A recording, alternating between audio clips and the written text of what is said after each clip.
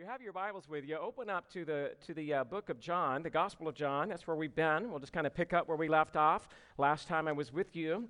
And I think it was even before Father's Day that we were in John chapter 9. And we hope to finish up this very well-known chapter today, John chapter 9, verses 35 through 41. We've been looking at the story of the man born blind and how he came to see.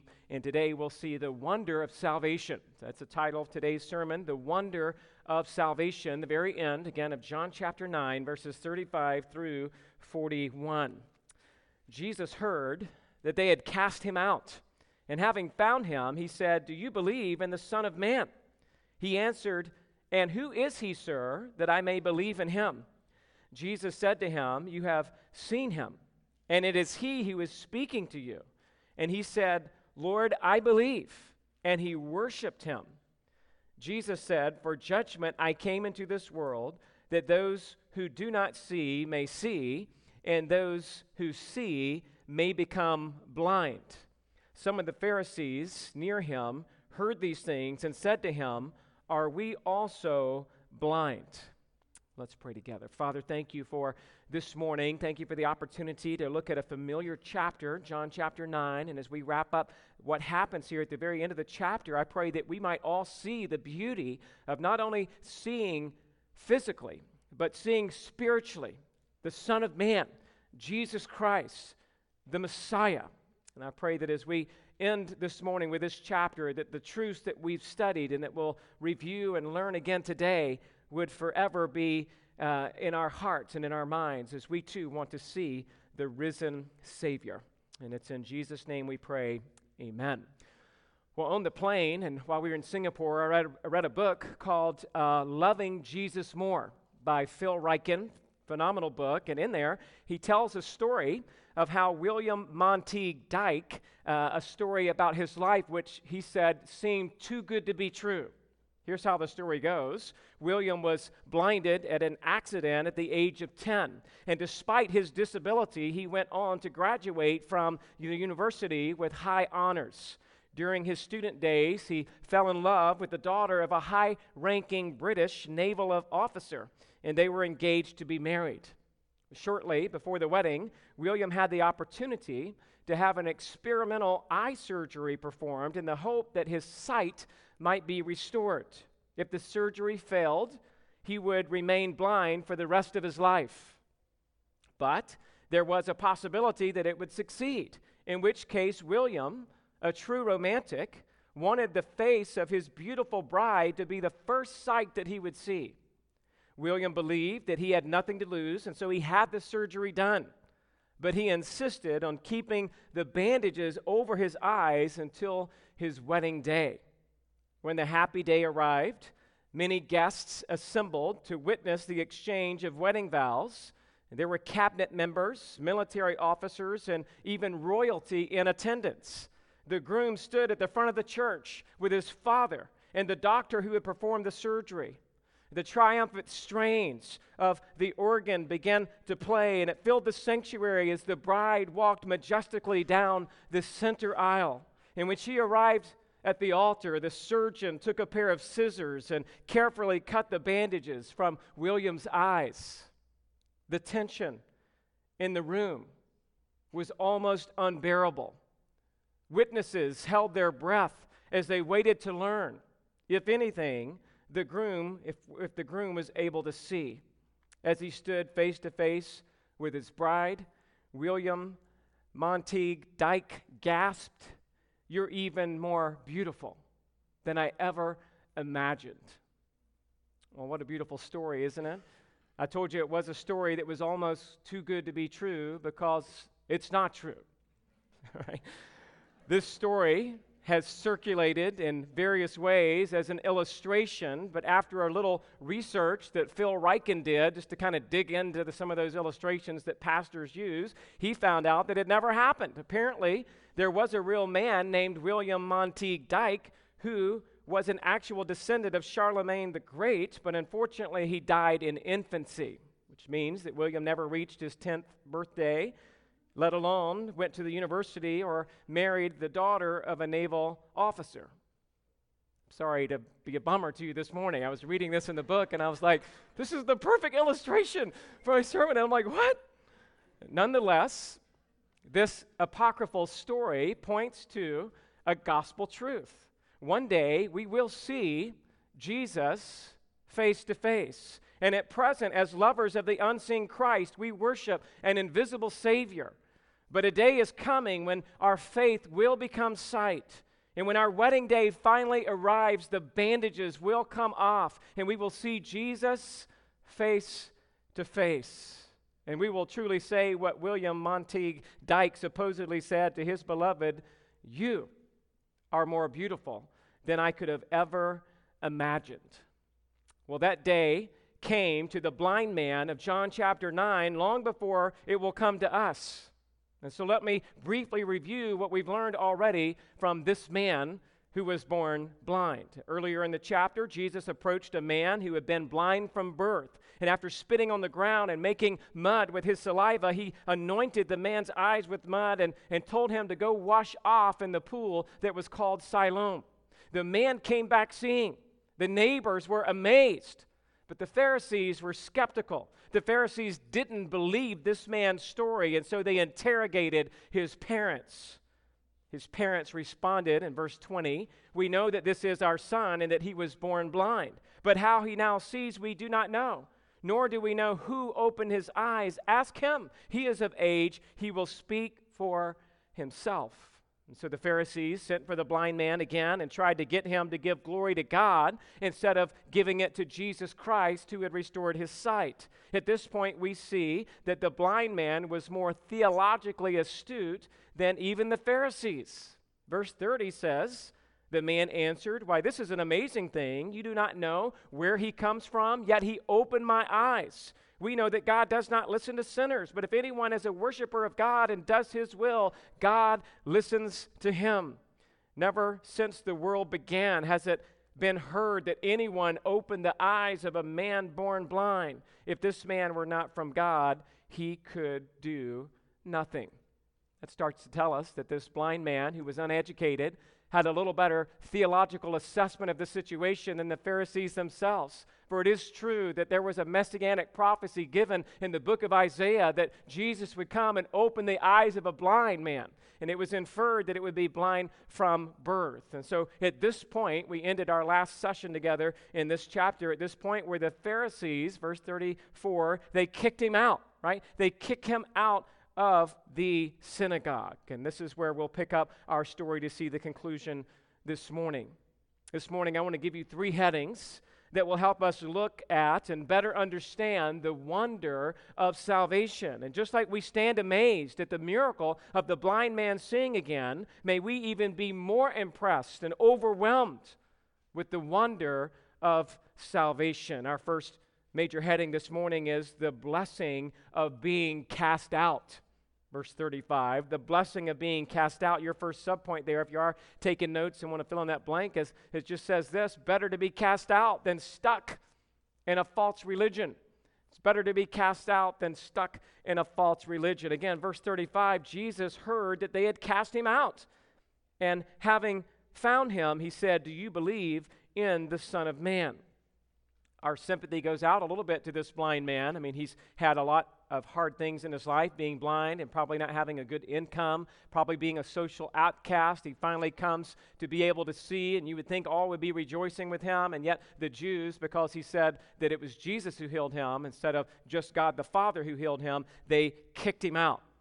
He was no longer welcome in the Jewish synagogue. Now, you've got to realize that it was right to be a Jew for 2,000 years. From the time of Abraham to the time of Jesus, being a Jew was where it was at. They, after all, were the chosen people of God. They were the ones who came into the promised land. They were the ones who received the covenants of promise and could boast of the coming Messiah whose kingdom would have no end. However, somewhere along the way, being a Jew lost its luster. They had added extra laws to what God's word said. They were being led by hypocritical leaders, and they had a preeminent focus on their own accomplishments. They had become proud and self-consumed and narcissistic. They could do no wrong in their own eyes.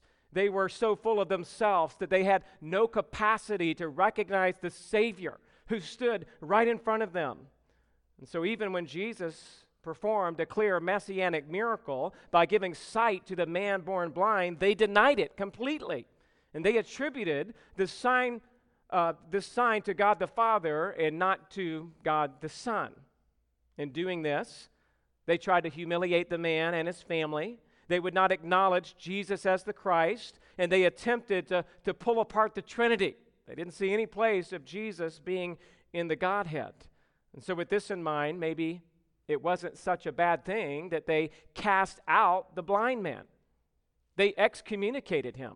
They jeopardized this man's ability to have any social, economic, or cultural privileges. But at least this gave the blind man a clear path to Jesus. As long as you are stuck in a false religion, it's hard to see the Savior. Listen to the thoughts of John Calvin on this text. Quote, "If the man had been allowed to remain in the synagogue, he would, in the course of time, have become estranged from Christ. The very fact that he was cast out made him more receptive to the grace of God. Similarly, when the Pope expelled Luther and others from the Roman synagogue and thundered his anathemas upon them, Christ reached out his hand and revealed himself in full to them. Hence, the best thing for us is to be as far as possible removed from the enemies of the gospel in order that Christ may draw so much closer to us." Close quote. I appreciate that perspective, right? It's better to be cast out of a false religion than to be stuck in it. I tell people all the time that it may be possible to have been brought up in a Roman Catholic background and be a Christian as long as you believe in salvation by grace alone, in faith alone, in Christ alone, which the Roman Catholic Church does not teach. Therefore, I don't know how any true Christian could remain for long in a false religion without coming out, hopefully sooner than later. And so while it may have been painful in some regards to be kicked out of the Jewish synagogue, the joy and the comfort of coming to see and know Christ far outweigh hanging on to a dead religion that has no life and where rigor mortis has set in. It was time to let go of the dead corpse of Judaism and to hold on to Jesus Christ, who alone could save this man's soul from hell. Jesus says it this way in Matthew 16:24-26, "If anyone would come after me, let him deny himself and take up his cross and follow me. For whoever would save his life will lose it, and whoever loses his life for my sake will find it. For what will it profit a man if he gains the whole world and forfeits his soul? Or what will a man give in return for his soul?" A lot of times we apply that passage to worldliness, but we should also apply it to the strong ties that you may have to your biological family. If they're stooped and stuck in a false religion of any kind, you must make the choice at some point in your life. Am I going to remain stuck in a dead religion, or am I going to forsake all and be willing to abandon all so that I might see Christ? You see, having that perspective reminds us that it's not such a bad thing to be excommunicated if you're being excommunicated from a false religion. And so let me ask you this morning, are you stuck in a false religion? Are you stuck in any false belief? Are you stuck in your sin? Come to Jesus this morning and have your life changed forever. The world doesn't like you, your works can't redeem you, and the false religion cannot save you.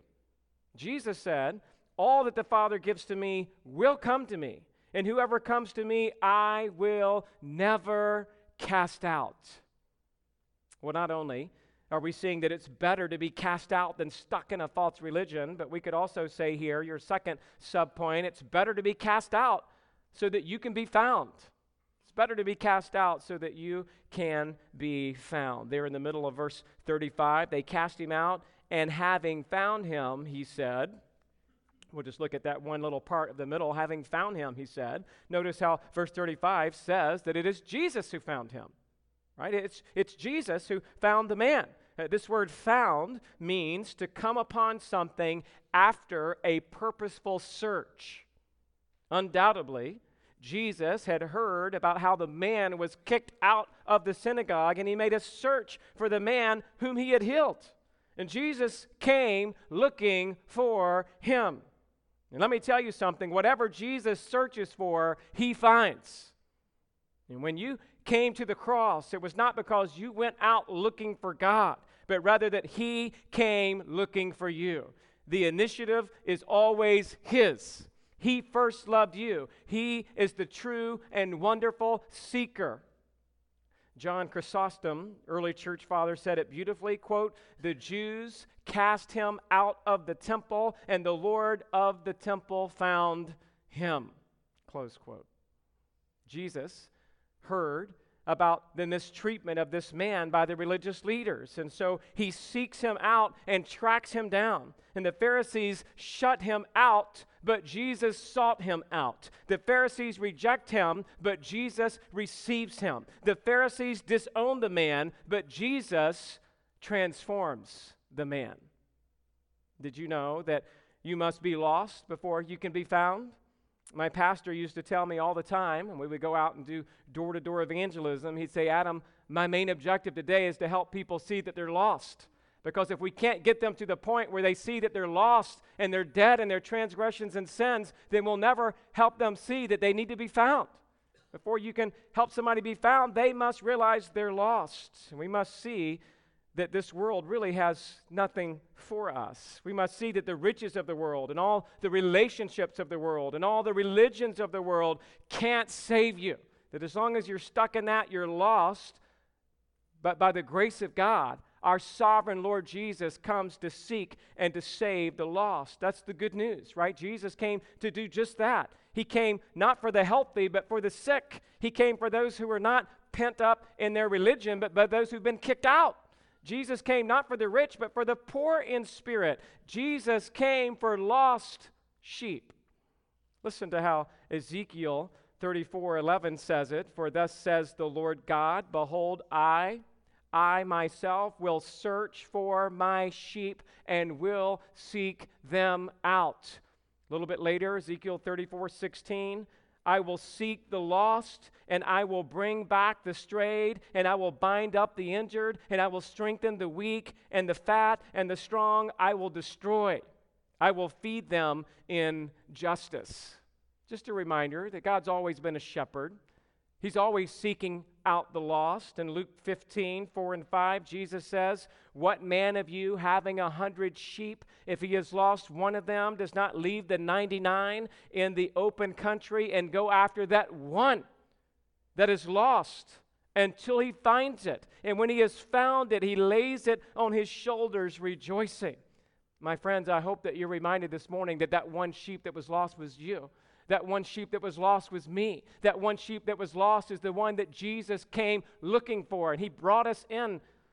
It's Matthew 15:24 when Jesus says, "I was sent only to the lost sheep of Israel.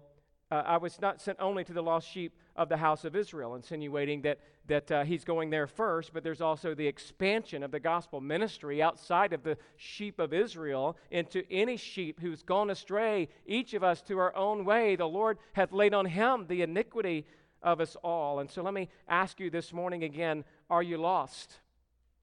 Or have you been found?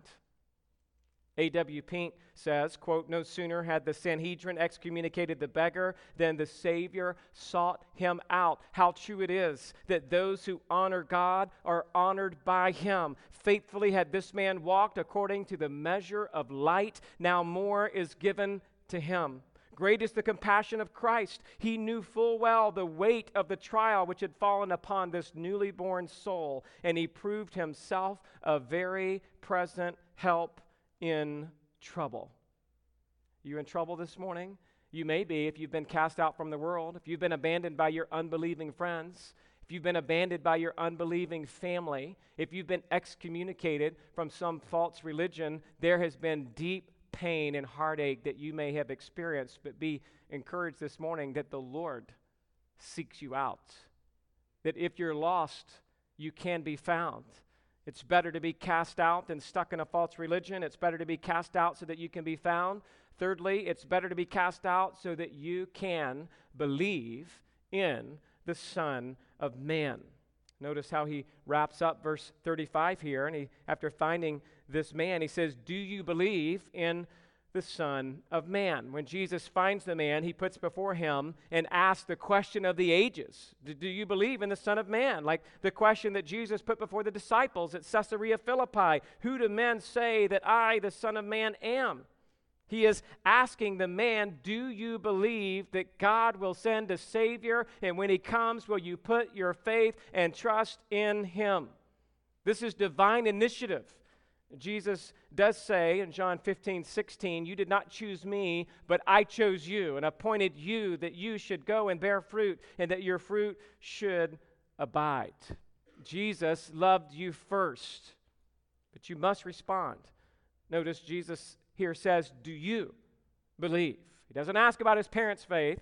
He doesn't ask what the Jews are believing that day. He asked this man at this moment in time, do you believe in the Son of Man? There is a divine drawing taking place here. John 6:44, no one comes to me unless the Father who sent me draws him. And this man is being drawn in to see the risen Savior. Notice also that Jesus is using the title, Son of Man. The man born blind needs to believe in Jesus not only as a miracle worker, but as the Messiah. Son of Man is a title used 13 times in the Gospel of John. And this is the title that Jesus uses to refer to himself more than any other. Some manuscripts use the phrase Son of God. It's not found in the earliest manuscripts as Son of Man, but those two phrases, Son of God, Son of Man, basically mean the same thing. They're both just titles for Jesus as the Christ. Just listen to how Son of Man and this title has already been used in the Gospel of John. John 1:51, and he said to them, truly, truly, I say to you, you will see heaven opened and the angels of God ascending and descending on the Son of Man. John 3:13, no one has ascended into heaven except him who descended from heaven, the Son of Man. John 6:27, do not work for the food that perishes, but for the food that endures to eternal life, which the Son of Man will give to you, for on him God the Father has set his seal. John 6:62, then what if you were to see the Son of Man ascending to where he was before? John 8:28, so Jesus said to them, when you have lifted up the Son of Man, then you will know that I am he, and that I do nothing on my own authority, but speak just as the Father taught me. It's used over and over again in the Gospel of John. Remember, Jesus uses this reference more than any other. Why, we might ask?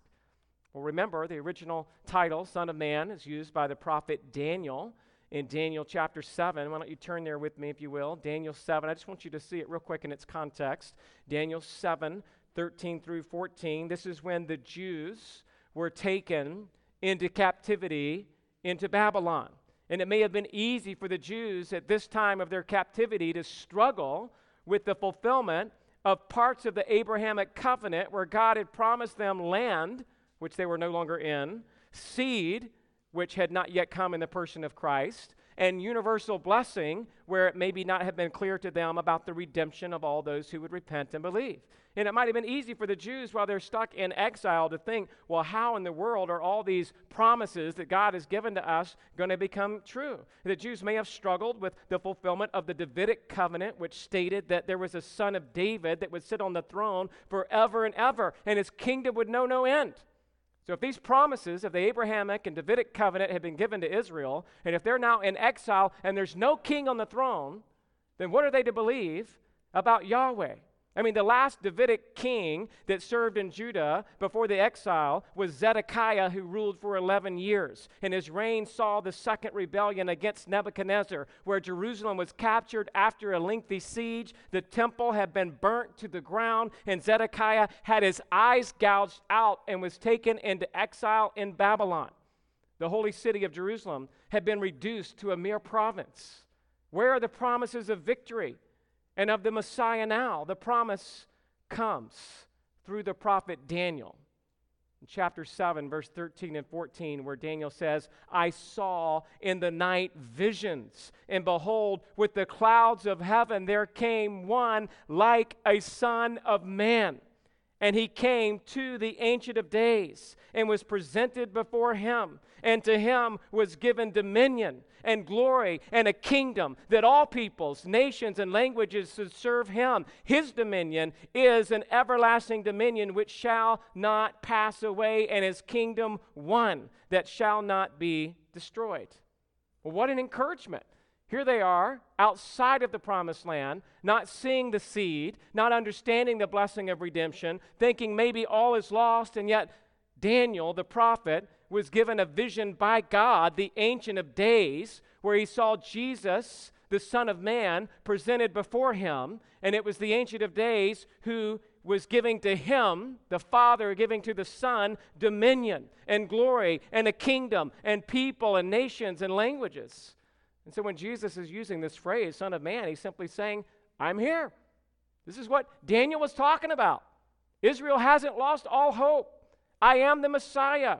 I am here to bring Israel out of a different kind of bondage. They're in exile to their own sin and to their own hypocrisy, and they need a spiritual deliverer, and they need a spiritual king, and his name is Jesus, and he is the Son of Man. And so by using this title, Jesus is reminding us that he has been sent from the Ancient of Days, that to him was given all dominion and glory and this kingdom, and that his dominion is an everlasting dominion that will never pass away, and his kingdom will never be destroyed. And so when Jesus, back to John 9, is asking this man who had just been banished from the synagogue, who had just been seemingly cut off from the promises of Israel, who was now on his own, do you believe in the Son of Man? In other words, do you believe in hope? Do you believe in redemption? Do you believe in the concept of a personal Savior who can save you from your sins? And my friends, how we need to be reminded of this same truth on our worst day. When you get let go from your job, and when you flunk the test at school, and when you have a big argument with your spouse, and when your rebellious teenager disobeys you again, and when your money is tight, and when you're in the midst of a car crash, and when you receive devastating news from the doctor, when you're in constant conflict with various loved ones, when you're feeling depressed, when you're struggling with habitual sin, when you're at your worst, do you believe in the Son of Man? In the words of the worship song, what a beautiful name. I love that song. I listen to it on the radio from time to time, just talking about the beauty of Jesus, who is the Son of God and the Son of Man. The song goes like this: what a beautiful name it is. What a beautiful name it is, the name of Jesus Christ, my King. What a wonderful name it is. What a wonderful name it is, the name of Jesus Christ, my King. You have no rival. You have no equal. Now and forever, God, you reign. Yours is the kingdom. Yours is the glory. Yours is the name above all names. What a powerful name it is. What a powerful name it is, the name of Jesus Christ, my King. Do you believe this morning in the Son of Man? Do you believe in his power? Do you believe in his kingdom? Do you believe in his might? Do you believe that Jesus is the wonderful counselor, a mighty God, the everlasting Father, the Prince of Peace? We need to be cast out so that we can be found and see Jesus for who he really is, the Son of Man. Well, now that we've seen the blessing of being cast out, let's look now at the belief that changes your life. Verse 36, your first blank says, let's look at the definition of belief. The definition of belief. There in verse 36, he answered him, and who is he, sir, that I may believe in him? Now, remember, when Jesus first interacted with the man born blind, he simply anointed his eyes with mud and told him to go wash, and he came back seeing.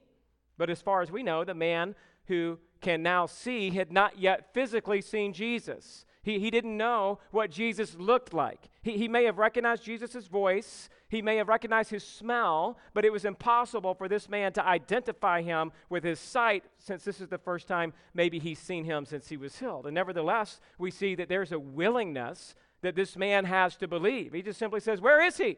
that I might believe. There's no opposition here. There's no hard heart here. There's no rebellion here. This was a broken man who was blind who can now see. This man shows utter kindness and calling Jesus Sir.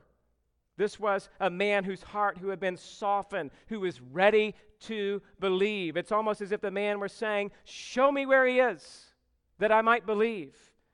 And notice as well that the man who was blind believes that the Son of Man is a reference to a person, not to an idea or a concept or a collective community or a higher power. He says, show me where he is, that I might believe in him. No, the Messiah was not just some thought or some superhero in the sense of a mythical figure. Jesus was a Jewish man. And this man who now has his eyes open needs only to look at the Messiah, and he is ready to believe in him. This word believe means to trust. It means to have faith in something or in someone. Therefore, to believe in Jesus is more than a mental acknowledgement. To believe in a biblical sense carries three elements, which James Montgomery Boyce calls knowledge, heart response, and commitment. Spurgeon refers to these same three elements as knowledge, belief, and trust. Lloyd Jones calls these same three elements of believing as being aware, having a mental assent, and a commitment to. And that's what we're saying, is that salvation requires belief in that sense, not just as a passive acknowledgement, but there's this idea of the true knowledge of Christ, a conviction that he is indeed the Son of Man, and then some type of commitment to him. Not that the commitment saves you, but there's an evidence of someone who's willing to put their whole life in the Savior's hands. And so we could say salvation requires belief, but belief in and of itself is a gift of God. The fact that believing is a sovereign gift from God is found in Philippians 1:29, when it says, "For it has been granted to you for the sake of Christ that you should not only believe in him, but also suffer for his sake." In other words, in that verse, it just kind of reemphasizes it's been granted to you. It's a gift. For by grace you've been saved through faith, and that not of yourselves. It's a gift of God. The belief in Philippians 1:29, it's been granted to you. It's been given to you. It's something that God does by his sovereign grace. In fact, the root word for believe is the word pisteuo. It's the same root word for the word faith. We talk about faith and belief. Faith is the noun. Believe is the verb. They are both sovereignly granted to you by God. And at the beginning of his public ministry, Jesus declared that lost sinners are to repent and believe the gospel.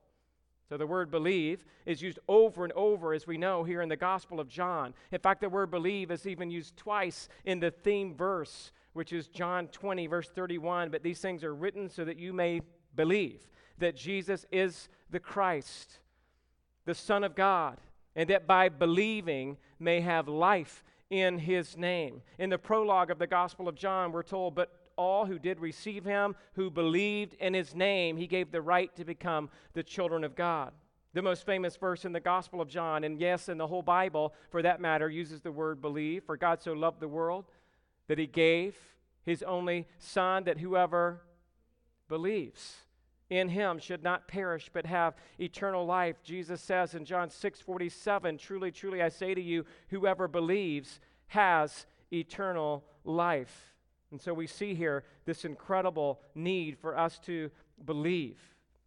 Do you believe this morning in the risen Savior? It goes on, the word believe, in the book of Acts, the apostles, Peter tells Cornelius and the other Gentiles, Acts 10:43, that everyone who believes in him receives forgiveness of their sins through his name. When the Philippian jailer asked Paul and Silas, what must I do to be saved? What did they say? Acts 16:31, believe in the Lord Jesus and you will be saved. Writing to the Romans, Paul explains that the gospel is the power of God for salvation to everyone who, believes.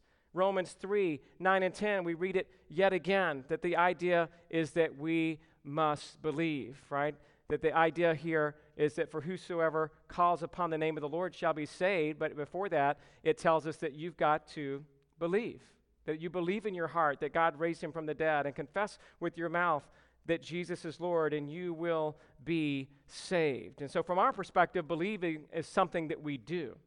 But from the biblical perspective, we understand that we can't believe if God doesn't awaken us and enable us and empower us to be able to believe. And so now that we've seen the eagerness of this man who was born blind to believe, let's look at verse 37, your next blank. Believing is not necessarily seeing.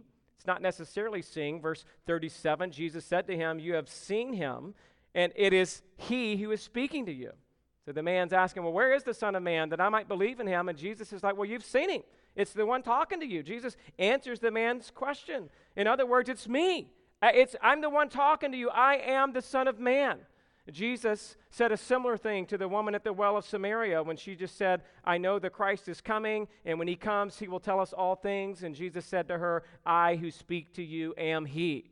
Just as Jesus revealed himself in full to this woman, the woman at Samaria, who was also an outcast in society, Jesus now reveals himself in full to this man who was born blind, who became an outcast from the Jewish nation. And what a blessing, again, it must have been not only for this man to have seen Jesus in the flesh, but for him also to be saved. But we understand that he didn't have to see him in the flesh to be saved. That was an added bonus, because certainly we haven't seen Jesus in the flesh, and we can still be saved, which is why Jesus says to the doubting disciple Thomas, who insisted that he see the risen Savior, put his hand in the scars to believe. Remember what Jesus said to him? He said to Thomas, put your finger here and see my hands. Put out your hand, place it in my side. Do not disbelieve, but believe. Thomas answered him, my Lord and my God. And then Jesus said this, have you believed because you have seen me? Blessed are those who have not seen and yet have believed. So we understand that belief is essential to saving faith. And aren't you thankful, again, it doesn't have to be physical. There's tons of people who saw Jesus and never believed, who saw all of his miracles and never believed, because this belief that we're talking about is faith. What the Bible says is the assurance of things hoped for and the conviction of things not seen. You don't have to see Jesus to believe in him. That's partly why I enjoy not being a charismatic. I used to be a charismatic, and I used to look for signs and pray for dreams. And I used to beg God to show me all kinds of things until I started to understand that all I got to do is see with spiritual eyes the redeeming grace of Jesus Christ on the cross, that there's no greater thing to behold than our Savior Jesus Christ through Scripture. So praise the Lord that it's not about just seeing. Right? You could never see a miracle. You could never see, quote unquote, God do something in your life. But if you just see Christ and you recognize your sin and you believe in him, you can be born again. Another thought to consider about belief that changes your life is that real belief leads to what? It leads to worship. One evidence, your next blank, of true belief is worship. That's where it leads this man. He said, Lord, I believe. And he worshiped him. So we've talked about all the meaning of belief there, the importance of understanding the depth of that. And then he worships him. He now calls him Master. I believe. He makes his confession. He adores Christ. The spiritual journey, by the way, of this man is remarkable. It's inspiring. Notice that his spiritual progression, even just in this one chapter, of how this man was understanding who Jesus was. This man born blind understands that Jesus is a man, verse 11. He understands that Jesus is a prophet, verse 17. He understands that Jesus was sent from God, verse 33. He understands that Jesus is the Son of Man, verse 35. And now he believes Jesus is Lord and God, here in verse 38. This is the conclusion of his spiritual journey to conversion and salvation. And what a tragic contrast to those who reject the light. In fact, Proverbs 4:18 and 19 says, but the path of the righteous is like the light of the dawn, which shines brighter and brighter until full day. The way of the wicked is like deep darkness. They do not know where or what on that they stumble. So I like that reminder, right? It's like this blind man sees the light, and he walks in the light of dawn. It keeps getting brighter and brighter until he sees Jesus in all of his glory, while the wicked, the Pharisees in this case, are steeped into deep darkness. Now that this man has seen the light, he can never go back, and he wouldn't want to. I mean, the light of Christ has now filled his eyes. The light of Christ has changed his life.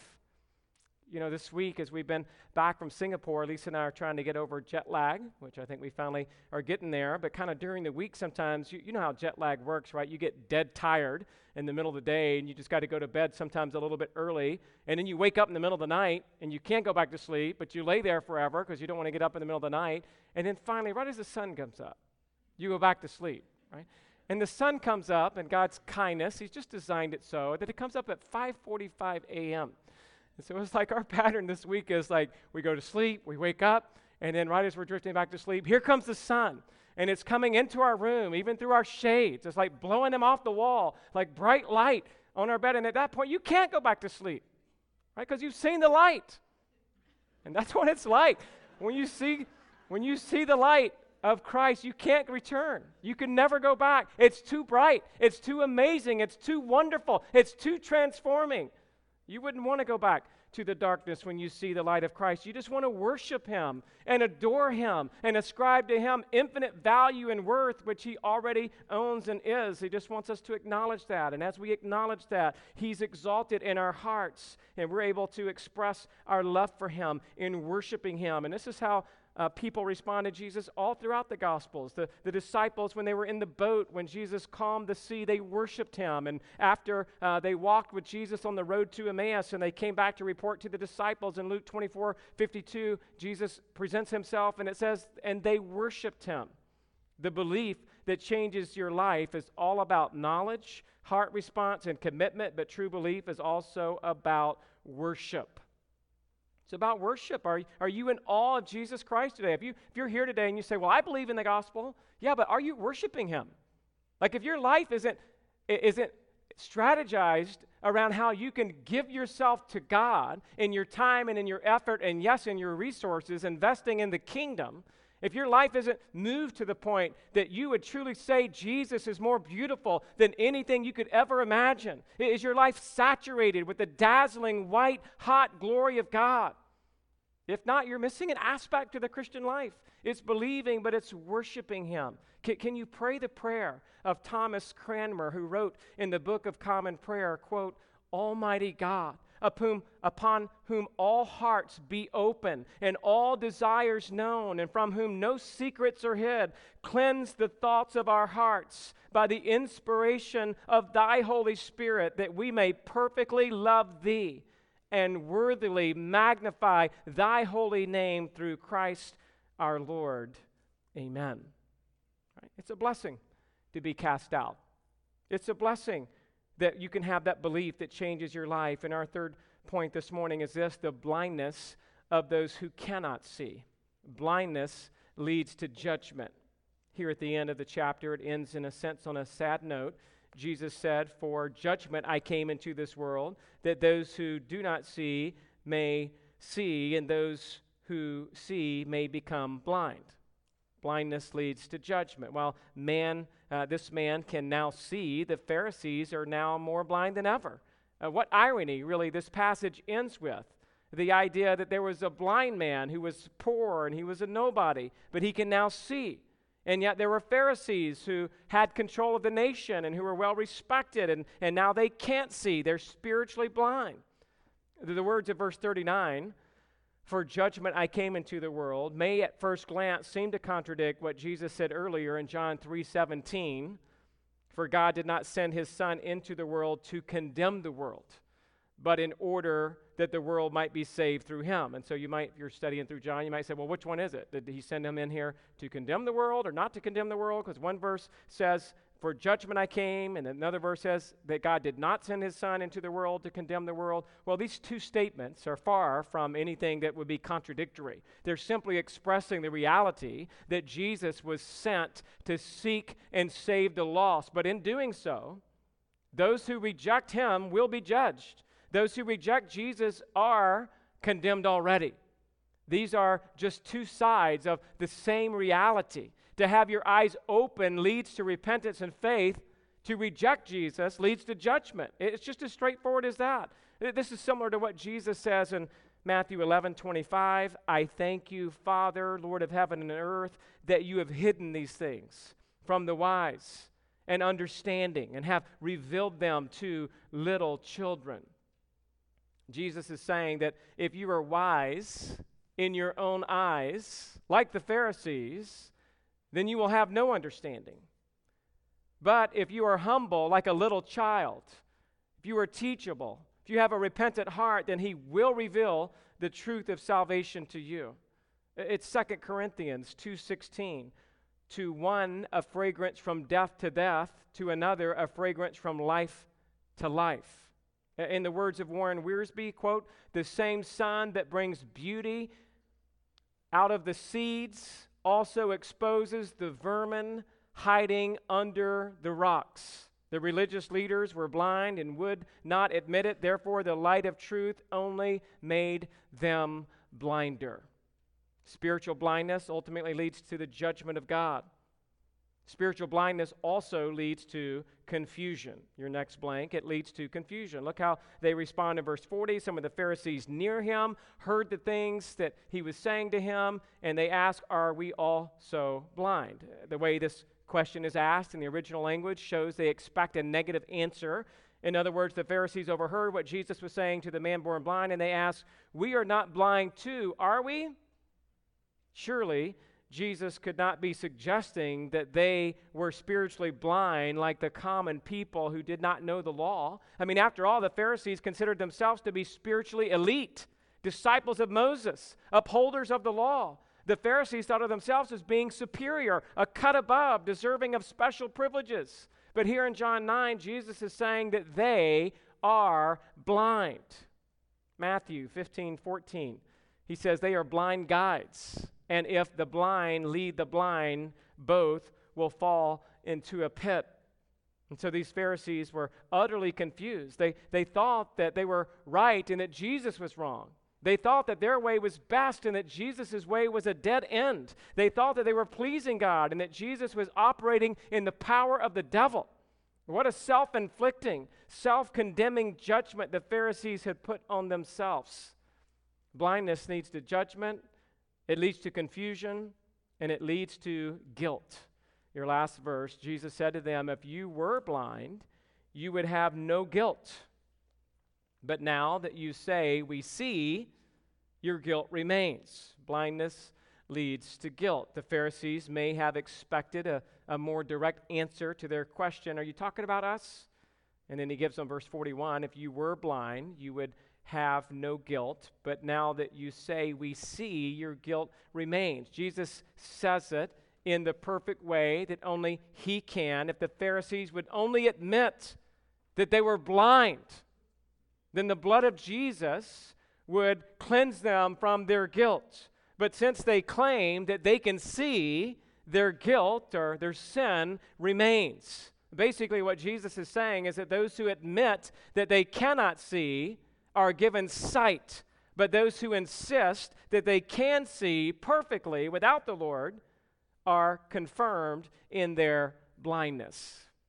Paul says it this way, 2 Corinthians 4:3-4, and even if our gospel is veiled, it is veiled to those who are perishing. In their case, the God of this world has blinded the minds of the unbelievers to keep them from seeing the light of the gospel of the glory of Christ, who is the image of God.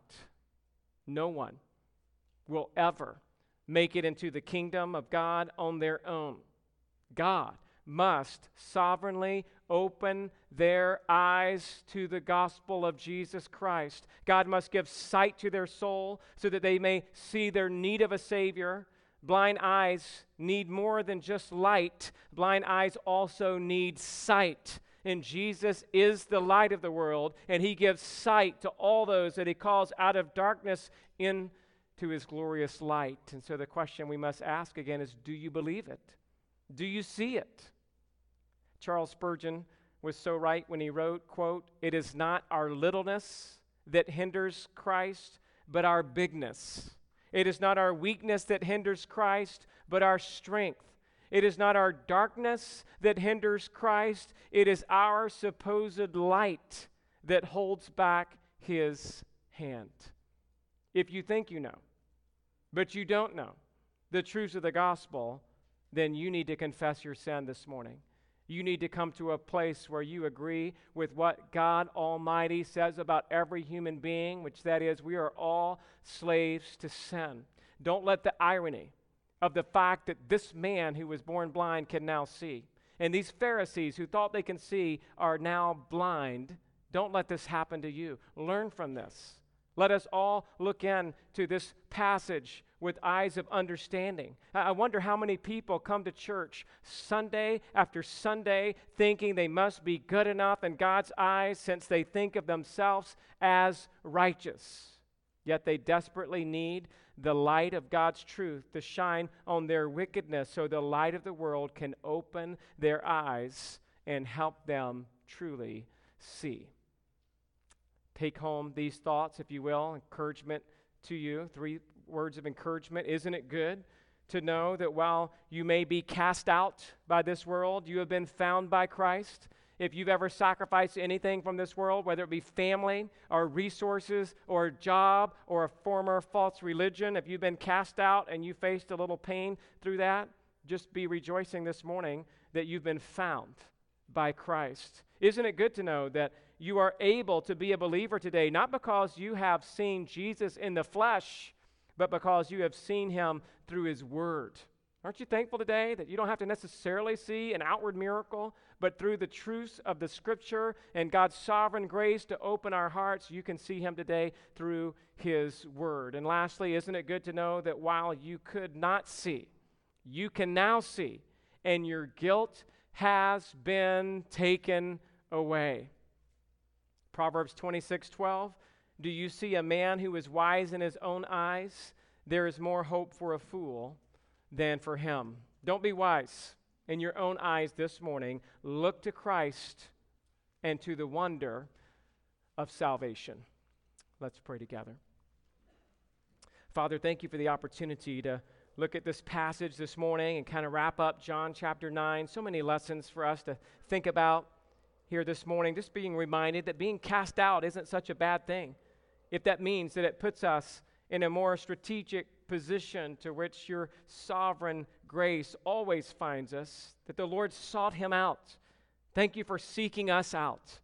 And I pray for those who might still be lost, whether they be children or teenagers or college students or adults, that there may be some still lost. Lord, help us to see the error of our ways, the self-righteousness of our rationalization. Help us today, God, only by grace again, that we could see the beauty of Christ, that you would anoint our eyes with the saliva of the Spirit, and that you would have us to wash, and that we would come back seeing the beauty of redemption in Jesus Christ and in him alone.